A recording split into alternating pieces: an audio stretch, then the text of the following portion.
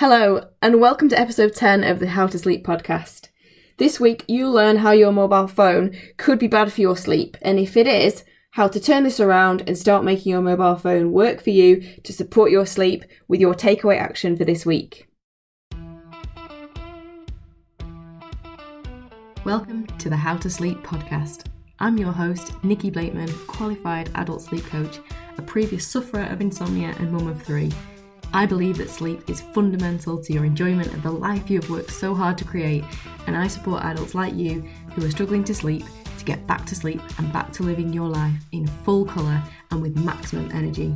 This podcast is for you if you are taking ages to get to sleep, or waking in the night and can't get back to sleep, or both. Keep listening to find out how sleep works, the essential elements you need to get the sleep you deserve, and actionable steps that you can take. I wanted to talk about mobile phones this week because I feel like there's a lot of information circulating around about mobile phones and how they can be bad for your sleep. And so I thought it would be useful to summarise this information and maybe dispel some myths at the same time, and also to put this in perspective for you, because often you kind of read a short media article and the point of the article is all sensationalising or fear-based, trying to draw up some drama, and you end up thinking the worst. And let's face it, phones are a fundamental part of our lives these days. They're definitely here to stay. And I don't want to advocate anyone like living like a hermit or depriving yourself unnecessarily. So I want to cut through the hype and get to some facts. Okay, so there are 3 major things that tend to be connected to the use of mobile phones and sleep. I mean, I'm sure there are more, but there are these 3 main ones. So the first is blue light. Now, you've probably heard of blue light, but if you haven't, this is basically referring to the light colour spectrum. So light has a whole spectrum of colour, as you know. When you look at a rainbow, you can see this refracted out into the separate colour bands. And the simple explanation of blue light is it's the light at the bluer end of the spectrum. So let's go back to our basic sleep education that I know that you've started to build for yourself after listening to earlier episodes of the podcast. So if we go back to basics, your brain is looking to detect when it is night and when it's day. And why is it doing this? Because your brain loves routine and working in cycles, and it's biologically programmed as a human brain to want to sleep at night. And there are loads of other bodily functions, obviously, that are dependent on night and day too. So your brain is kind of hooked on trying to detect at any given moment, is it day or is it night? And it's also doing this because it's trying to detect a pattern, a cycle in this occurrence of day and night, so that it can start to lock in your particular body clock and then start to predict when it's night and day in advance. And it wants to do this because I talked about in the last episode, your brain needs a certain amount of notice to prepare for sleep. And so it's helpful to it if it can latch onto a routine and therefore predict and kind of stay ahead of this cycle. And one of the key ways it does this is this day and night detection is by receiving information from your eyes. And your eyes are obviously getting information from the environment all around you. But specifically, they're getting information on the level of light. So lots of light, our brain interprets must be daytime. Low light levels, your brain interprets must be evening or nighttime. And if we get in even more specific, it's detecting the blue light. And it can detect this, interestingly enough, even with your eyes shut. Anyway, so what this means is, in simple terms, when your eyes receive the blue light, they send a message to your brain to tell it that it's daytime. So if we go back to your mobile phone now, the light on the screen of a phone is emitting high levels of blue light.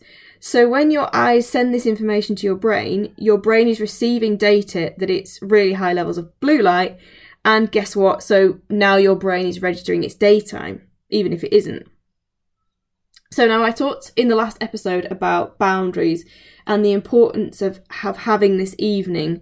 And if you didn't listen to that one, please go back and listen to that one so that you can understand what I mean when I talk about having an evening and a boundary into the evening and why that's so important. So your conscious brain can know it's the evening, but your eyes, which are looking at your phone, are sending information to your brain, which is your brain is then interpreting as a signal that it's daytime. Okay, so here we are giving our brain really confusing signals. And which one's going to win? Yes, you guessed it, the data we receive from our eyes, because that's how our sleep mechanism works. And as I've talked about before, we're looking at primarily primitive subconscious mechanisms driving our sleep functions and controlling our melatonin levels, not our cognitive brain, even if our cognitive part of the brain knows it's almost bedtime. Okay, so that's the first problem with phones. The screens release a lot of blue light, which your eyes receive and communicate information to your brain, which interprets this as a sign that it's daytime and therefore not an appropriate time to sleep or be feeling sleepy. The second issue, and one that I personally don't think is talked about enough, is what we tend to be doing on our phone. So we're often doing something busy, and it's what I call this kind of busyness. So it could be answering emails, doing work, internet shopping, games, watching the news, or just hours and hours of kind of random social media scrolling, looking at other people kind of posting their fabulous life, or perhaps they're expressing or ranting about something that's upset them that day. And all that has its place. And look, I'm with you on this. I get my weekly screen time report from my phone, which seems to continually tell me that my average screen time has gone up again this week from last week. But our time for busyness is daytime and not before bed. Why? Because our brain can, again, interpret this constant busyness as a signal that it's daytime. And that could be a problem because, like I've said, your brain is programmed to try and stay awake in the day and only sleep at night. So again, if you're doing constant business on your phone late at night, then you could be giving your brain confusing signals about whether it's daytime or whether it's nighttime. Now, there's also more to this. This is kind of got many layers, which I haven't got time to go into here.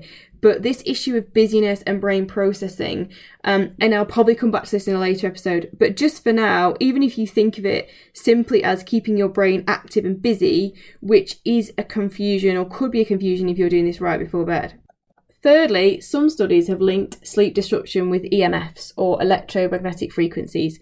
And this gets a focus in relation to mobile phones because we all tend to sleep with them very close to us, specifically close to our head, our brain, throughout the night.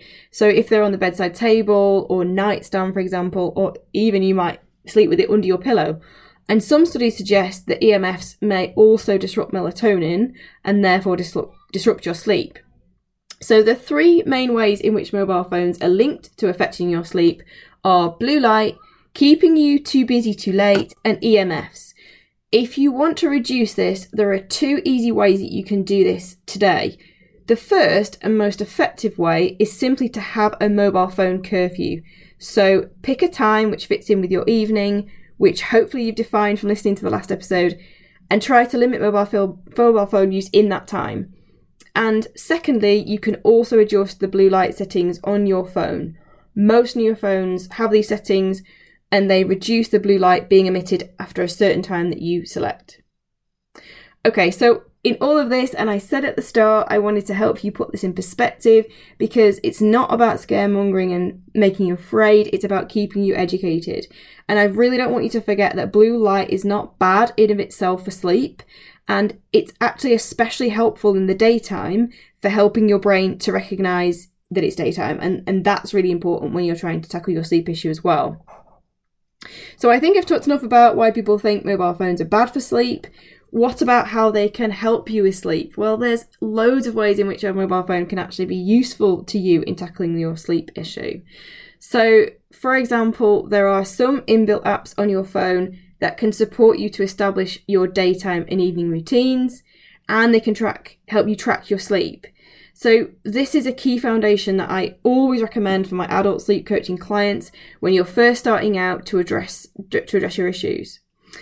And in addition, there are apps which can support you with relaxation, that can combat your worrying, that can help you get to sleep quicker.